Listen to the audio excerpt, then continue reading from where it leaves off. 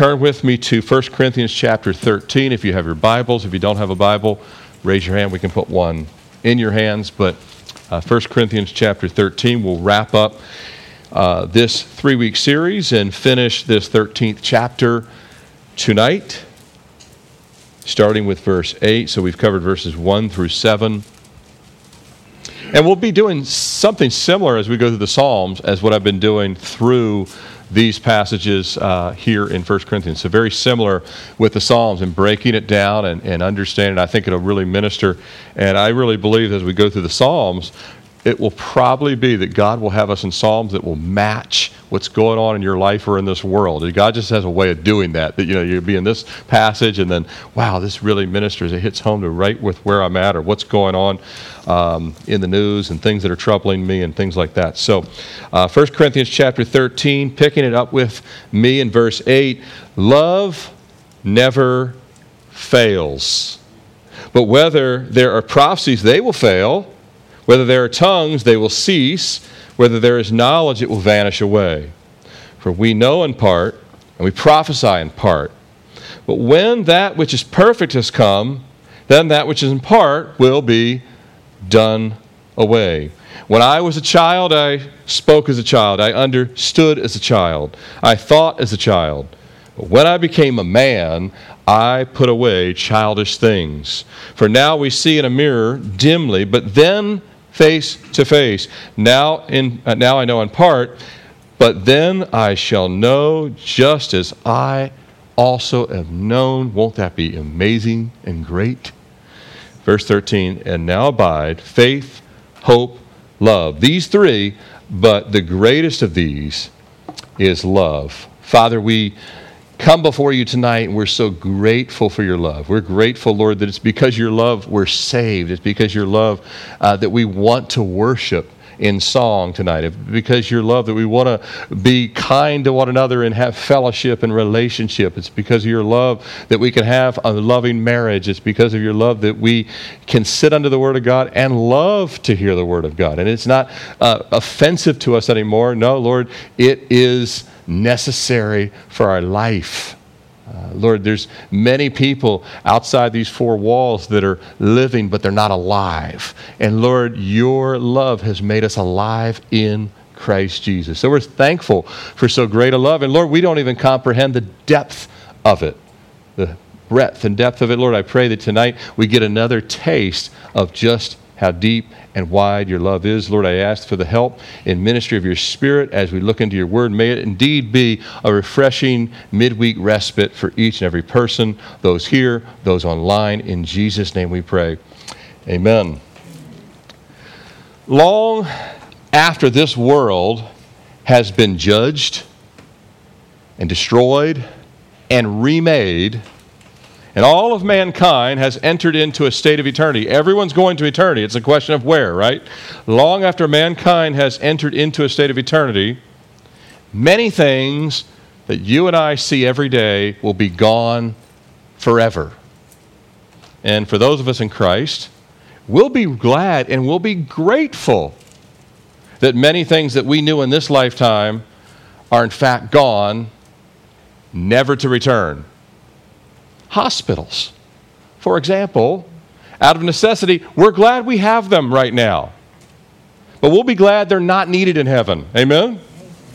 Pharmacies and grocery stores that lately can't find chicken in certain weeks will never be needed again.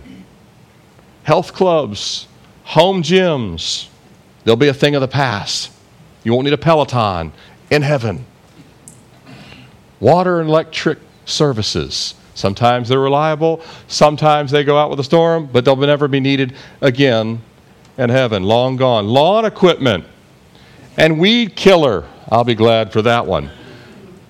Never need Roundup again. Nope, won't be needed. Life insurance. You don't need life insurance. You're past that, long past that. You have eternal life now. You don't life insurance, 401k, irrelevant. Never to be seen again. Even churches, church buildings, and denominations will cease to exist. Don't say, I'm a Calvary Chapel, I'm a Methodist over here. None of that. Prayer meetings will be replaced by the eternal presence of Jesus Christ. Prayer meetings will be replaced. Next week we have a prayer meeting. Not necessary in the presence of Jesus. But love. Agape love. Phileo love. They will continue even in heaven. It's going to be there. By the way, you're holding one other thing that will be in heaven right here. This will be in heaven. It's forever settled in heaven. The Bible will be in heaven. Love will be in heaven. This building will not be in heaven.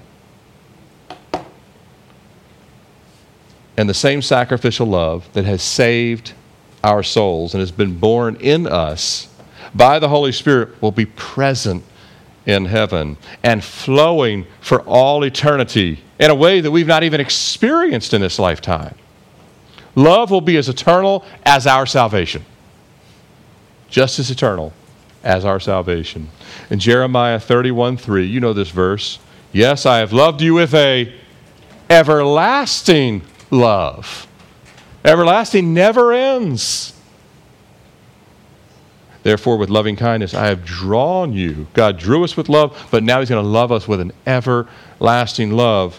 So many things will vanish, but the love of God will not only remain, but it will be lavished on us forever. But as of right now, I think you know, well, we're not in heaven. It's far from heaven on this earth. We're still in a world full of hate, deception, and darkness. And we still have our own flesh to deal with. No matter what, you drag you around everywhere you go. The old man, the old woman, the old part of us that we have to deal with and we have to die to, so that the love of God by the Spirit of God can pour forth from our life. Because we don't have a reservoir of love to pour forth. It has to come from God via the Holy Spirit to us. We're nothing but the pipe system. The water that comes is from God. And with that understanding, we looked last week at part 2 of this series, the effective outworking of love, those verses 4 through 7. We weren't saved to only be loved by God. I'm saved now. God loves me as his own. We weren't saved only to be loved as the child of God, but also now to be instruments. Right now, instruments now, in the short span of that dash between your birth and let's say your born-again birth date at least, till the end of your life, we're to be instruments right now to share his love with one another, those of you in this room, those of you that are part of this church fellowship, those of you that are part of the larger body of Christ. We're to be instruments to share his love with one another, your marriage and all kinds of other relationships, and to bring his love to a world that does not know or comprehend the purity of God's love. They have a lot of substitutes for love. We talked about that in the previous week, but not genuine agape love, and neither will they really have phileo, that brotherly love, either of those that are the two that are primary in the New Testament. So tonight, in this part 3, we're looking at this final section of this beautiful and instructive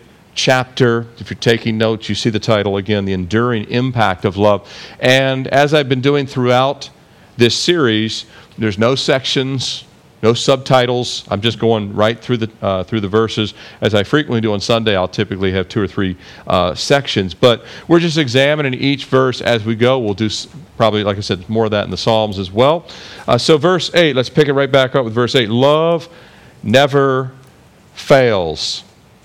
This emphatic statement that really transitions from verses 4 through 7, because you have that list of things that love does not parade itself, it's not puffed up, and it gets all the way to verse 7, endures all things, hopes all things, and love never fails. A 3-word sentence there in your Bibles. And it's the launching point of the remainder of the chapter. Love never fails, launches the rest. And indeed, love, if it comes from God, love never fails. Now, we can think of that statement. We can think of that statement, love never fails, because the world can use a statement like that, but they're not thinking of the same love. They're not thinking of the sacrificial love of God. They're not thinking of the way that Jesus loves us as his brethren. But we can think of that statement in much the same way we would be encouraged and are encouraged by this bedrock statement in Isaiah 55:11, which actually speaks to why I said in heaven, your Bible, or everything that's in your Bible, not literally this leather Bible, but all the words in this Bible will be in heaven, and love will be in heaven. Those things will remain. And you can think of this statement, love never fails, similar to Isaiah 55:11, where it says, so shall my word that goes forth from my mouth, it shall not return to me void, but it shall accomplish who pleases? What God pleases, and it shall prosper in the things which I sent it. You and I have many times shared a verse with someone that we thought went absolutely nowhere. But this verse says, my word will always accomplish and it will prosper. And say, Lord, but I shared that verse. I shared the gospel. I shared John 3:16. I shared the whole chapter of John 3, and they didn't believe a word I said. It must have been a failure.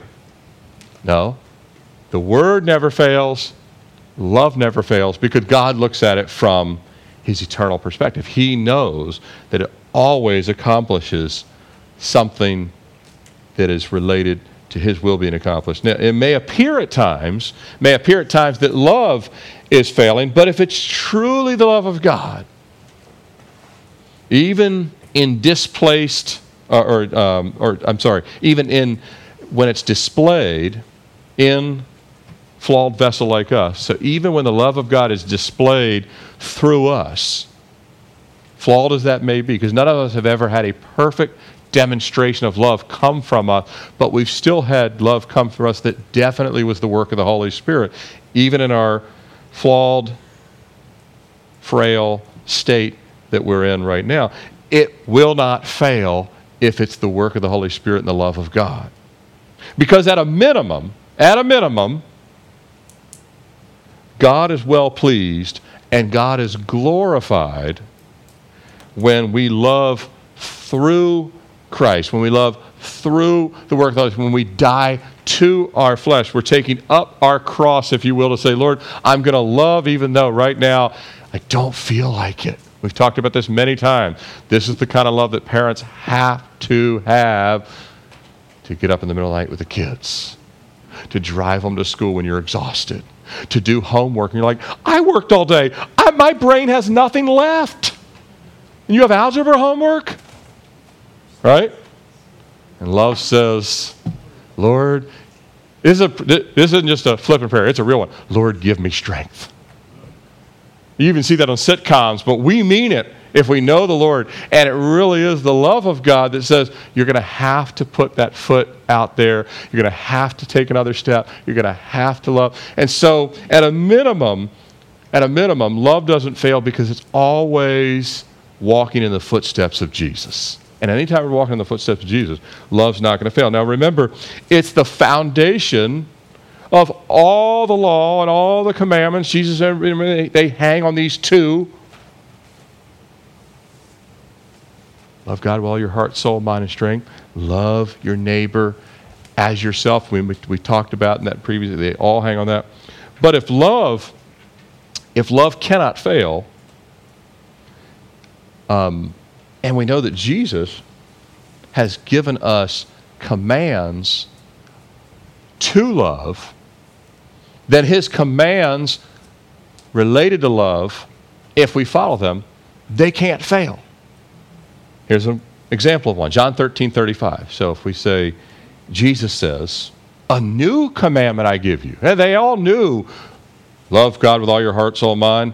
Love your neighbors as yourself. If Jesus quoted those, everyone that was Jewish, that had ever gone to the temple, they had heard those passages. They were very familiar with those passages. But Jesus comes along and says to the disciples, a new commandment I give you, that you love one another as I have loved you, that you also love one another. In other words, he was saying that the bond of perfection within the New Testament church, the bond of perfection within the church, that which would not fail would be if we love one another,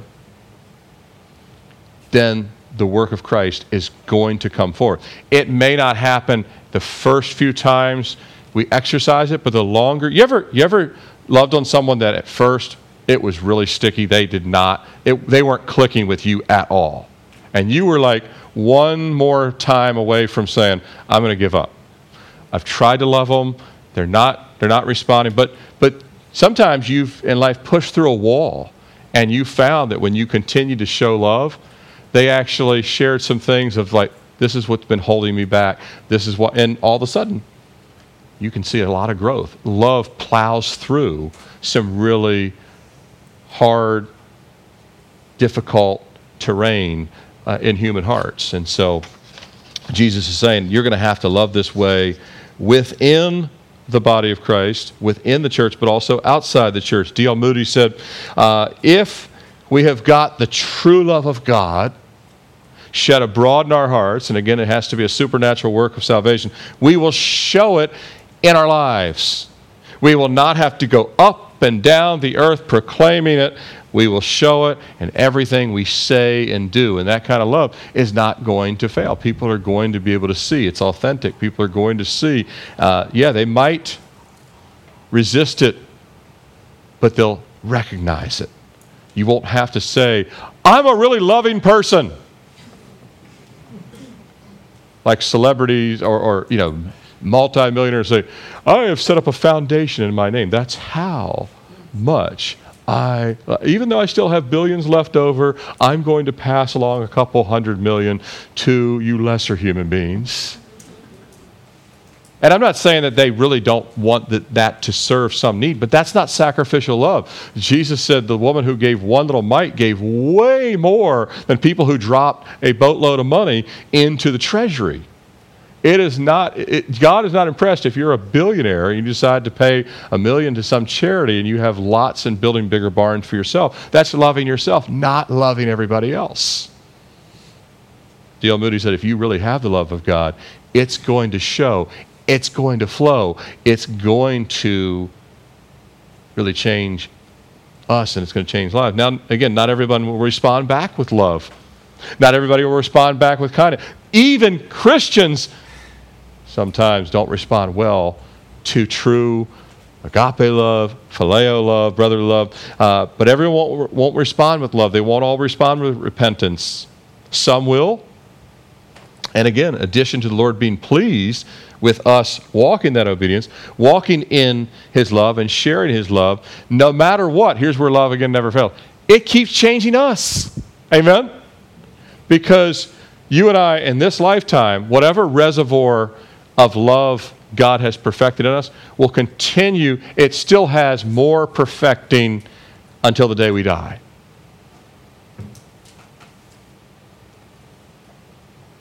But chapter 13, it doesn't end with love never fails, does it? That's just the first 3 words. See, how are we going to get through the rest of it? I will, I promise. It doesn't end with love never fails. Though if it did, if the chapter ended right there, if Paul did not write the rest of verse 8 all the way through verse 13, if it just ended right there, we'd have more than enough to appreciate in verses 1 through 8, those first 3 words of verse 8. We'd have more than enough to appreciate and apply in our life and pray to the Holy Spirit, say, Lord, bring this about in me. Remember the disciples, they say, Lord, increase our faith. That's a prayer I still pray to this day. But I also pray, Lord, increase my love, because my love capacity can grow a lot more. I've been married now. Me and Sarah will come up to marriage.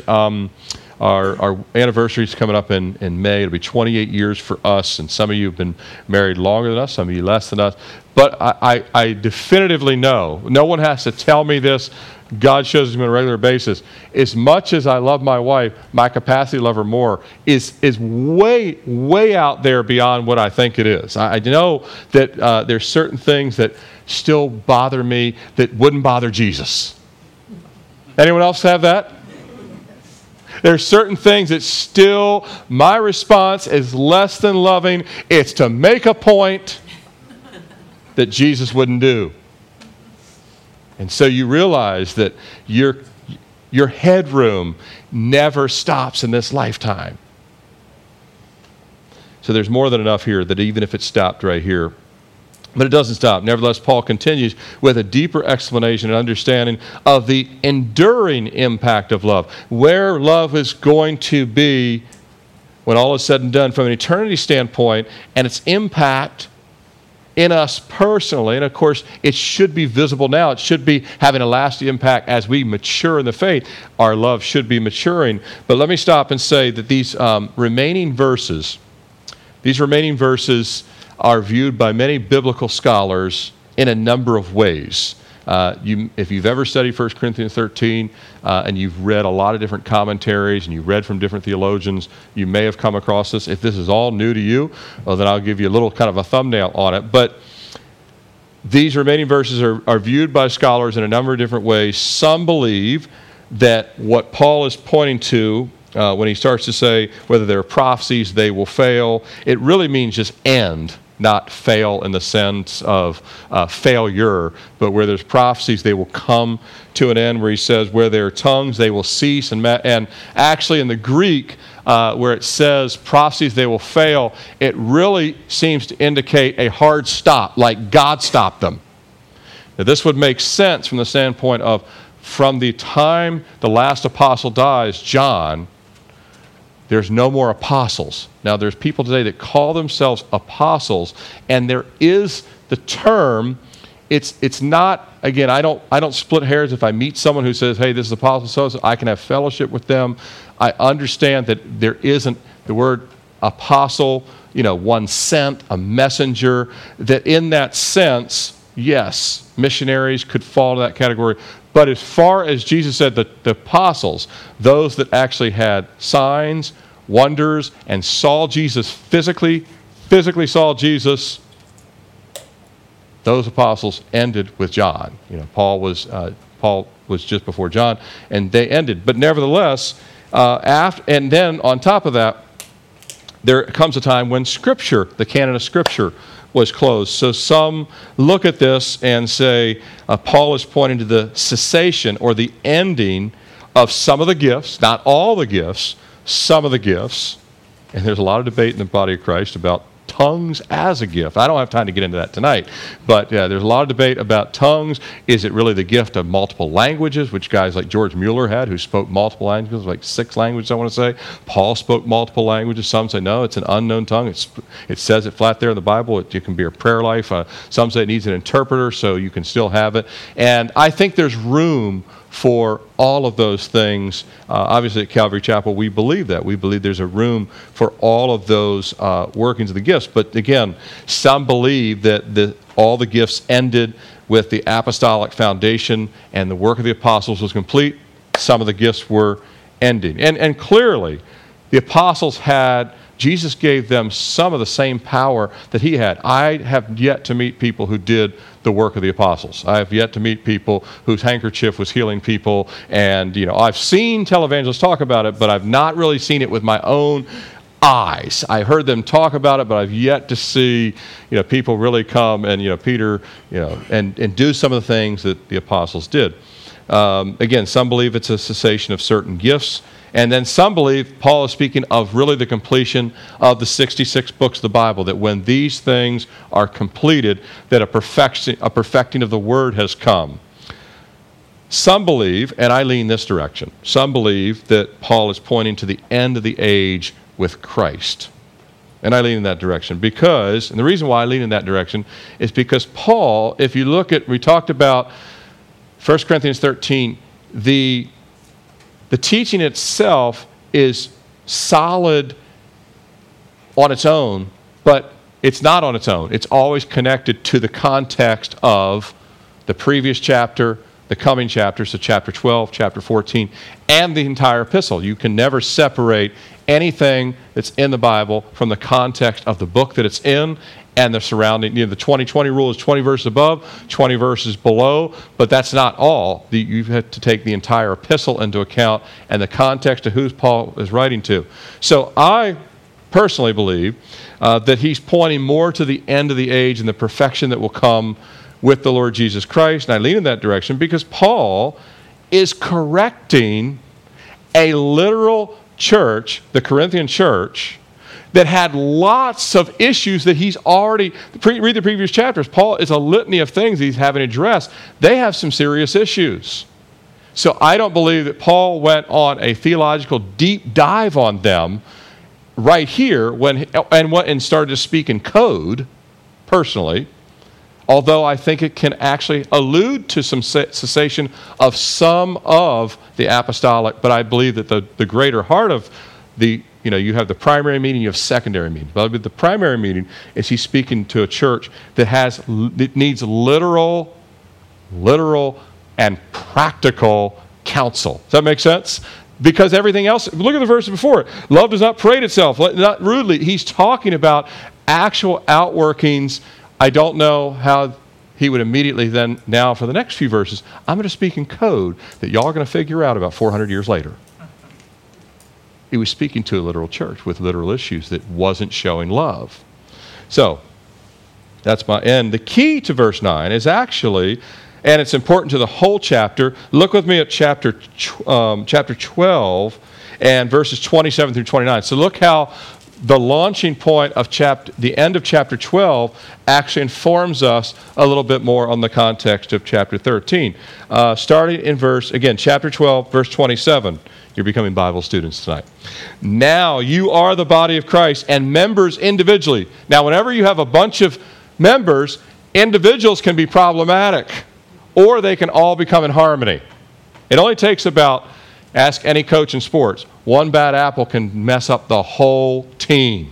You ever had a coach say, we had to get rid of 2 guys, we have 85 men on the team, but 2 of them were cancers. They're causing the whole team problem. That happens. And then Paul says, you are all the body of Christ, members and individually, which can be a good thing as long as we're all under the work of the Spirit. And God has appointed these in the church, first apostles. And the apostles were the first part of the establishing. Jesus was the chief cornerstone, the apostles. Second, prophets. Third, teachers. And of course, we have plenty of teachers today in the pastoral ministry. After that, miracles, the gifts of healings, helps, administration, various tongues are all apostles, are all workers of miracle, do all have gifts of healing. He goes on to say that do all speak in tongues, do all interpret, but earnestly, verse 31, earnestly desire the best gifts, and yet I show you a more excellent way. Because chapter 13 is practical in nature, he said, now I want to show you that even if you were the Apostle Paul, or even if you were the Apostle John, or even if you were like Apollos and you had a prophetic ministry, or Agabus, or one of these other men, and God gave you part of the Scripture, and you actually were one of the ones that helped write the book of Jude, or all these things, Paul said there's something more excellent than how God's used your gifts or what God has done through you.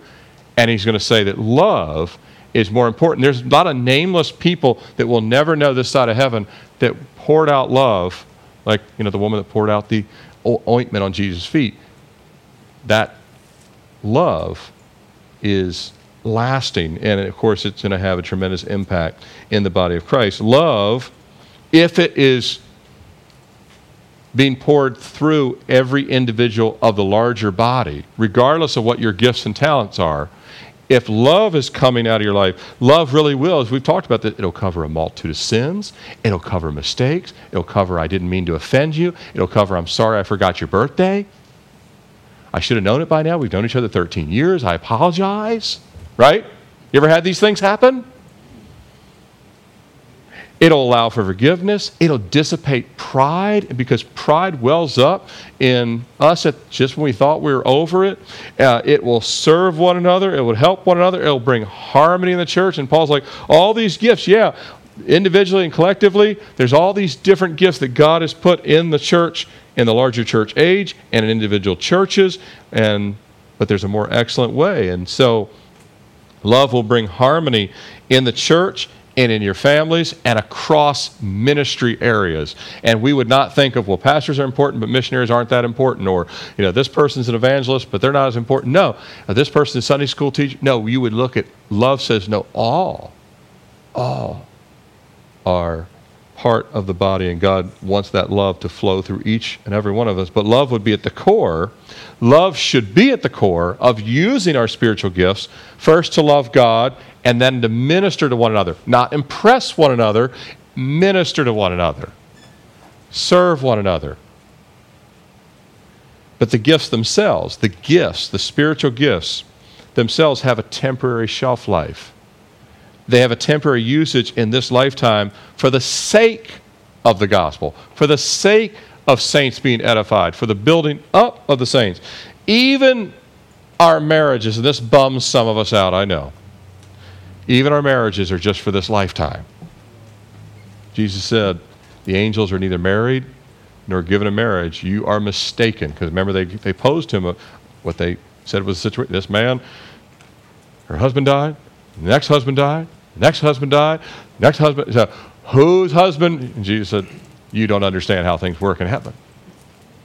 Even our marriages have a temporary lifetime, and like Elizabeth Elliott's been married like 3 times because her husband was killed there as a missionary there in South America. Then she marries another husband who's a godly man, and he dies. And so even our marriages in this lifetime, they're for this span. But love, agape love, the sacrificial love of God, is the perfecting of this lifetime for the perfecting of the church, but it also is for the enjoyment of all eternity.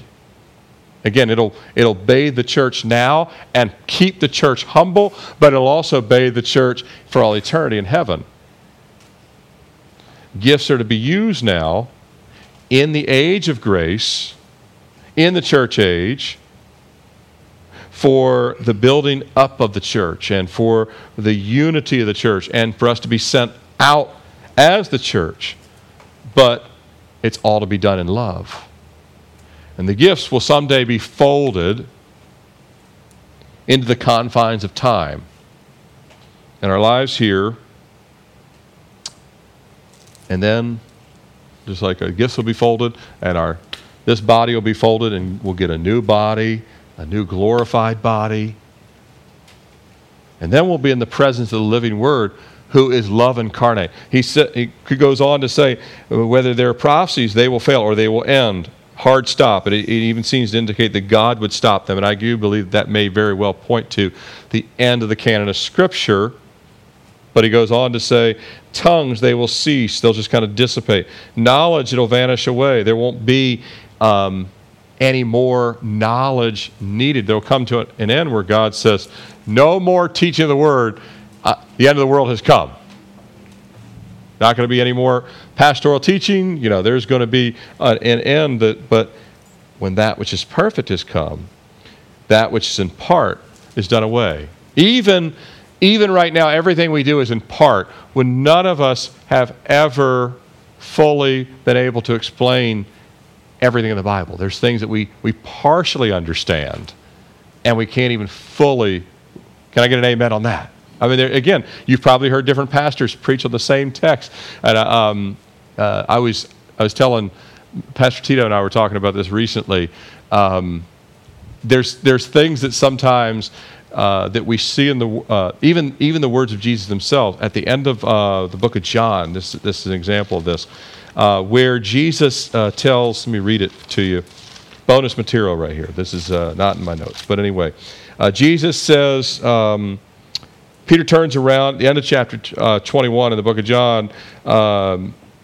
He says, Lord, Peter seeing John says, Lord, what about this man? And Jesus says, if I will that he remains till I come, what is that to you? You follow me. So he tells Peter, don't worry about John.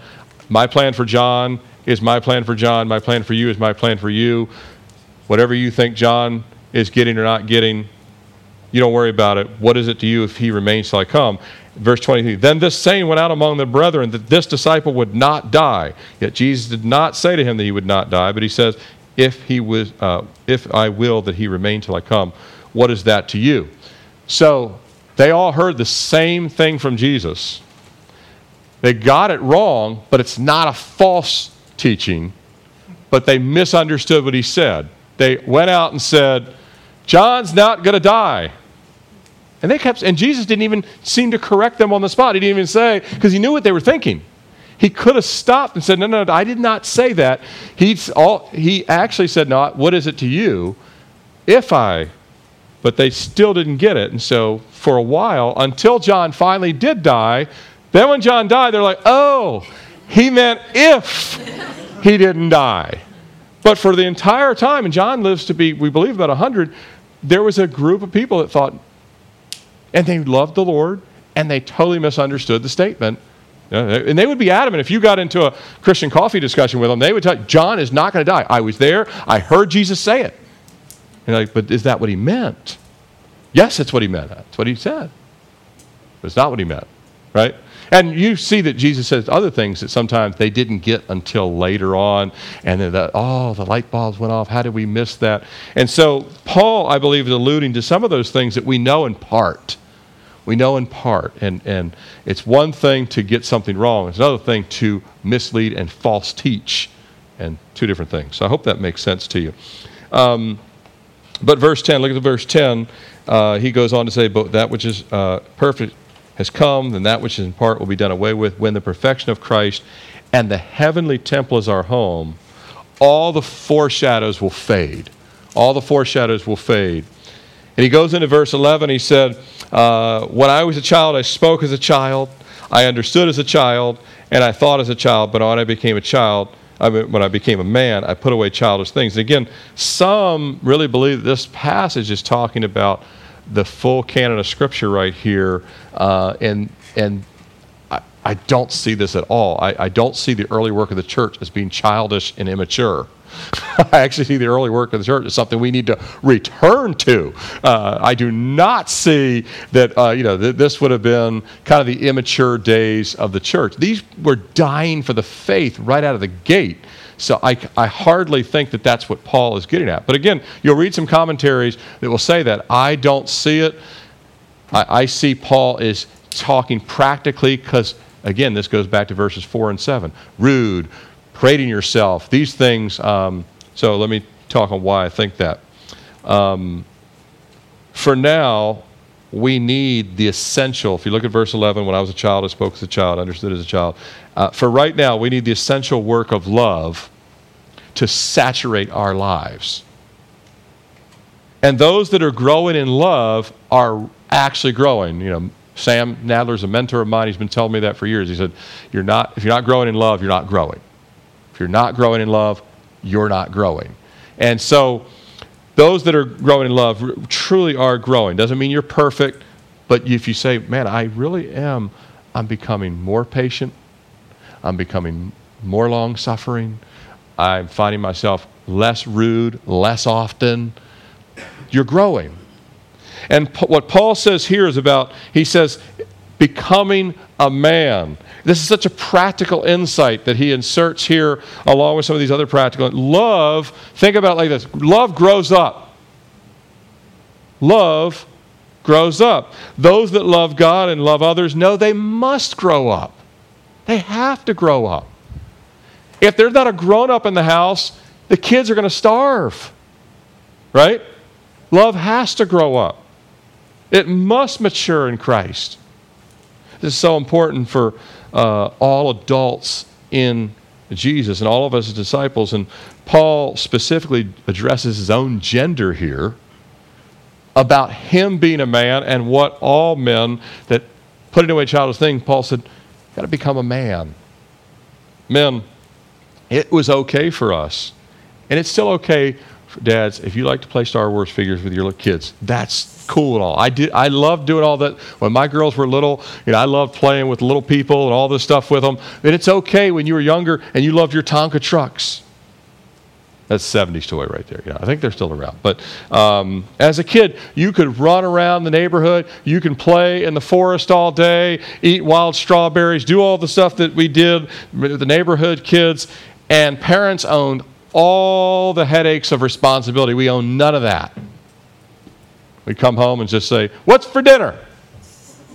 That was the extent of our worries. And complained if it wasn't something but that didn't last long because you You ate what you got back in the 70s. You're getting green beans again? Yes. But when we became men, and more importantly spiritually, men of God, men changed by Jesus, men called to be disciples and to make disciples, we answer the call to mature. We say, all right, Lord, I don't want to grow up, but I have to grow up. I have to grow up. And this happens before marriage and children. I mean, this is not just speaking to men with wives, and if you're a single man here tonight or a single lady, it's not just speaking to those with marriage and children. We see mighty men of God, such as Joseph, Samuel, David, Daniel. They were all mature well before they had marriage and children. They were all mature. They had already put away childish things. That's why God could use them the way he could, because they were willing to love God with all their heart, soul, mind, and strength. God says, because you're willing to love me, I can entrust you with these ministry areas. And becoming a mature and godly man has even more positive impact once we do have a wife and children, because now your love for God is spread to more people. There's an exponential. Your love is having a ripple effect inside your home, or should. Or if there's a lack of love, it's having a negative effect inside the home. You see, love willingly surrenders to the will of God, and the will of God is for us to take on responsibility. All of us, especially men, because even when Adam and Eve fell, he went to Adam first, right? Adam, where were you, right? Tried to pass the buck, but that doesn't work. You see, even there in the garden, we're called, God's called us as men to take on responsibility, more responsibility with the help of the Lord, but we're not tending a garden like Adam did. But we're to tend our personal communion with Christ. So if I meet with a man and I say, tell me about your devotional life. Well, I read the Bible last month. You don't love God right now. You don't. You can tell yourself that you do. But again, if you love the Lord, you'll love his word. He is the word. He's the one that said we need daily bread. And so doesn't mean you're not saved, but it's time to grow. It's time to mature. It's time to say, Lord, I want to be in that loving communion with you. It's time to tend to the little flock God's given you. If you have a family, you have to tend to that little flock, and it's not always easy. It will probably mean cutting out some of your, well, I like to do this as my me time. No. You got to help them grow and help them grow in the grace of God. Every husband and father has been called to be these four things: a provider, a protector, a prophet, and a priest in their home. In their home. That's why Paul said, if you have a healthy home, you're going to have a healthy church. If you got unhealthy homes, you won't have. So provider, protector, prophet, and priest in our home. Not all of us, have seen those roles as an outflow of the love of God, but they are. That because God loves us enough to provide all those things for us, doesn't he?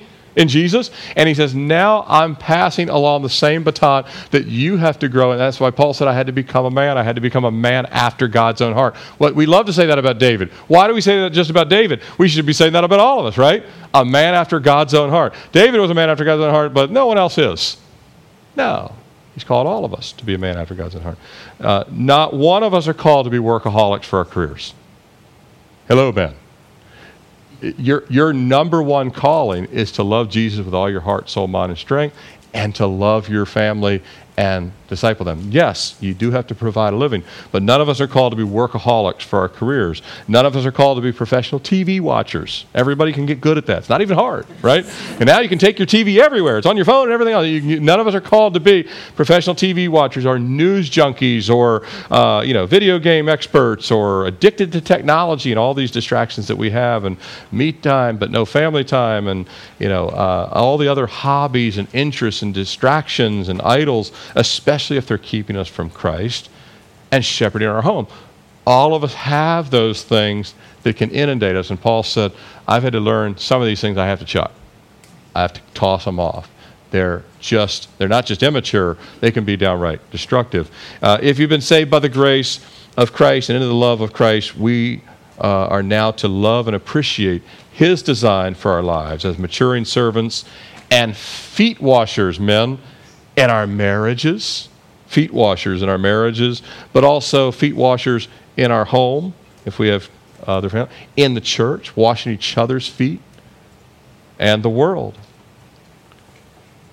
The Apostle John wrote in 1 John 3:14, we know that we have passed from death to life. This is how you want to, like, I wonder, do I have the evidence that I'm really saved? We know that we have passed from death to life because we love the brethren. He who does not love his brother abides in death. If I meet a person that says, I'm saved, but I do not want to hang out with Christians, like, you need to go read 1 John and really get with the Lord and say, Lord, have I really been changed from the inside out, or do I just have a religious tag or some experience? Because if you really, he says, we know, John says, this is how you know you've passed from death to life. You now love the brethren. You all of a sudden love Christians you thought were weird. But you love them anyway, and you want to serve them. By the way, John, just so you know, the Apostle John used the word love in the book of John more than any other book in the New Testament. The second book where it's the most is the book of 1 John. It's not even close. John is like, I want to say 50 times. I want to say 1 John's like 27 times. And then there's a huge drop down to one of the Gospels, like 13 times. John was the apostle that carried the banner of love, but Paul grabs the baton in chapter 13 and says, let me take a crack at this with the Holy Spirit. And so, but John speaks about love a lot. And that maturing, because John speaks about love so much, it's not surprising that John says there's 3 levels within the body. There's children, young men, and fathers. And the love of God grows in you. You grow from a young child in the faith, eating, drinking spiritual milk and things like that, into solid food, a young man in the faith, and then all the way to a father, like a patriarch, an Abraham, an Isaac, a Jacob, those kind of, and the apostles. But it's not just the men.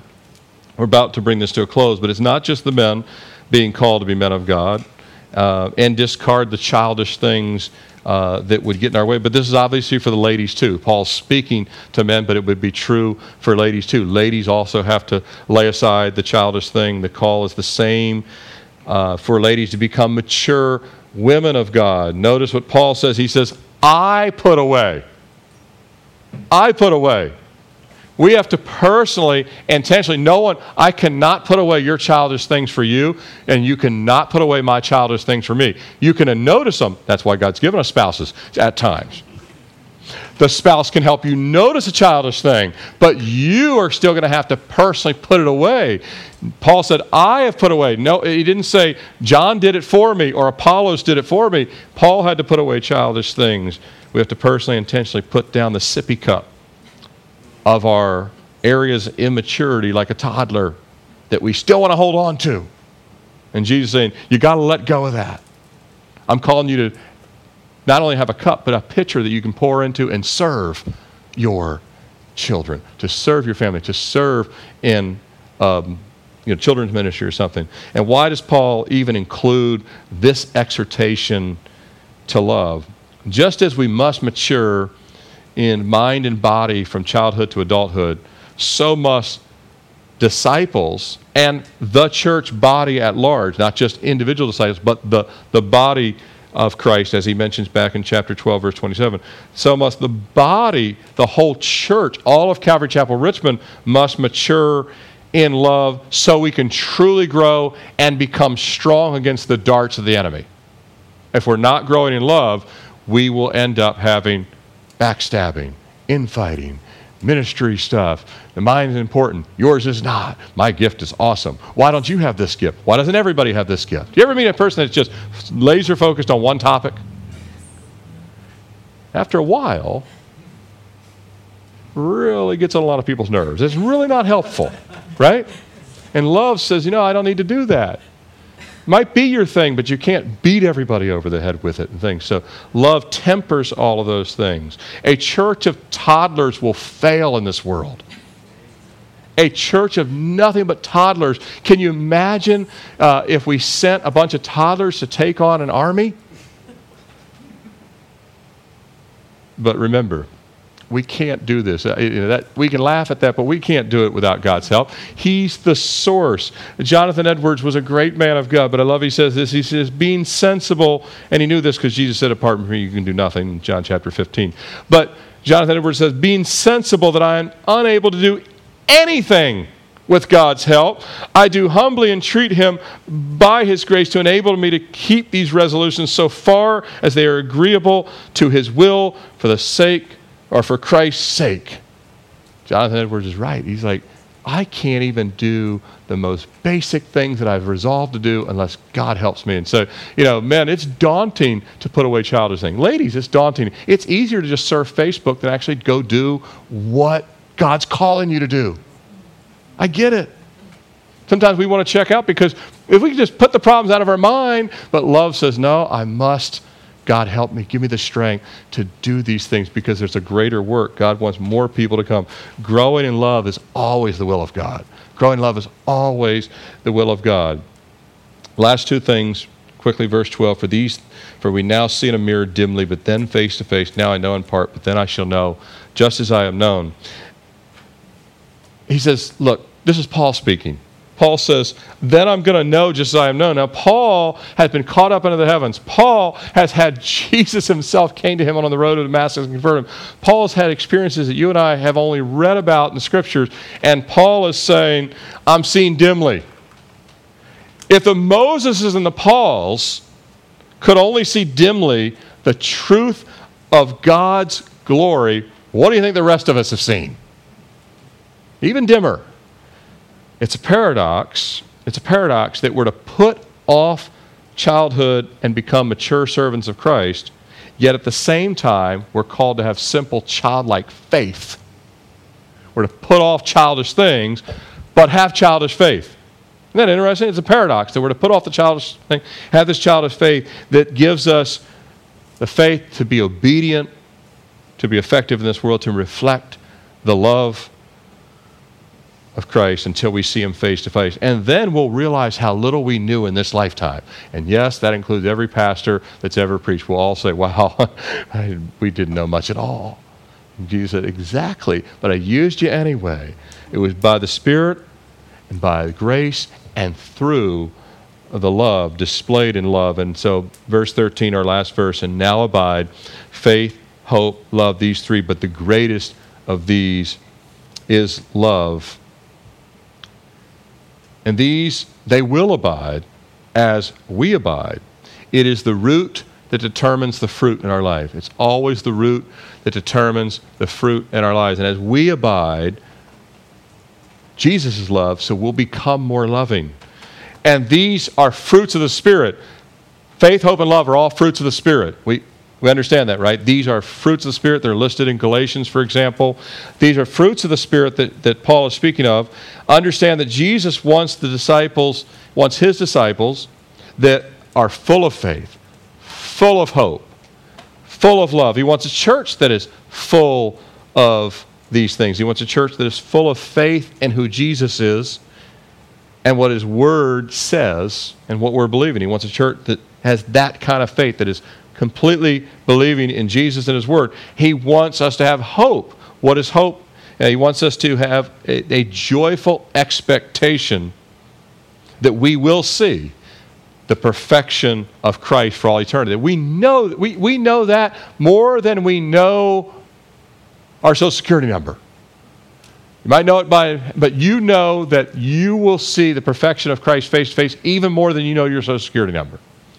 And lastly, these three fruits of the Spirit, that love is what we're living out for the sake of Christ, and we'll continue to live it out in all eternity in the presence of Christ. Right now it's for the sake of Christ, but then it will be in the presence of Christ. And Paul is saying that the fruit of the Spirit outweighs the gifts of the Spirit. Does that make sense? Remember, he talked about the gifts in chapter 12, but he's saying the fruit of the Spirit is more valuable to one another.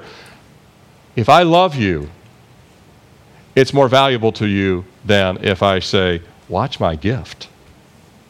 Right? You can see a lot of gifted people, but when they love you, this is my closing quote. William McDonald says, love is the greatest of the graces because it's the most useful to others. It is not self-centered, but it is other-centered. So when you have an entire church body, or you have a family, mom, dad, and the kids, any constitution of all believers together, love will be greater than the gifts, but the gifts will operate. They'll just operate in love, which then makes the gifts that much more powerful and effective. But if there's not love, the gifts become a wrecking ball. Isn't that interesting? The very things that God gave that would be so great become a source of pride and all these other things. So, brothers and sisters, none other than the one who's loved and gave us his life for us. He's the only one that's loved us with an everlasting love. But let's, by the Spirit, let's grow in the love of God. Let's see miracles. As we grow in the love of God, we'll see miracles in our life. We'll see miracles in other people's lives. Do you believe that? Amen. Let's pray. Father, we thank you again for your amazing grace that has saved us and your love that you've lavished upon us. Lord, we can read these truths, but Lord, we ask that you would help them to sink deep into our spirit, into our soul.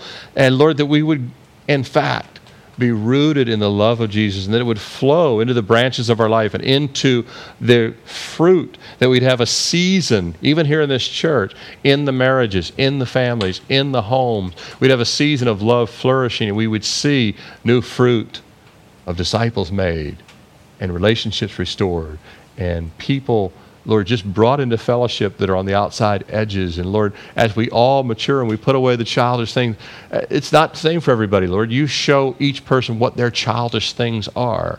But Lord, as we yield to the Spirit, that more of your love will flow through us and to one another, and making us that much more effective in ministering as feet washers to one another. It's in Jesus' name we pray. Amen.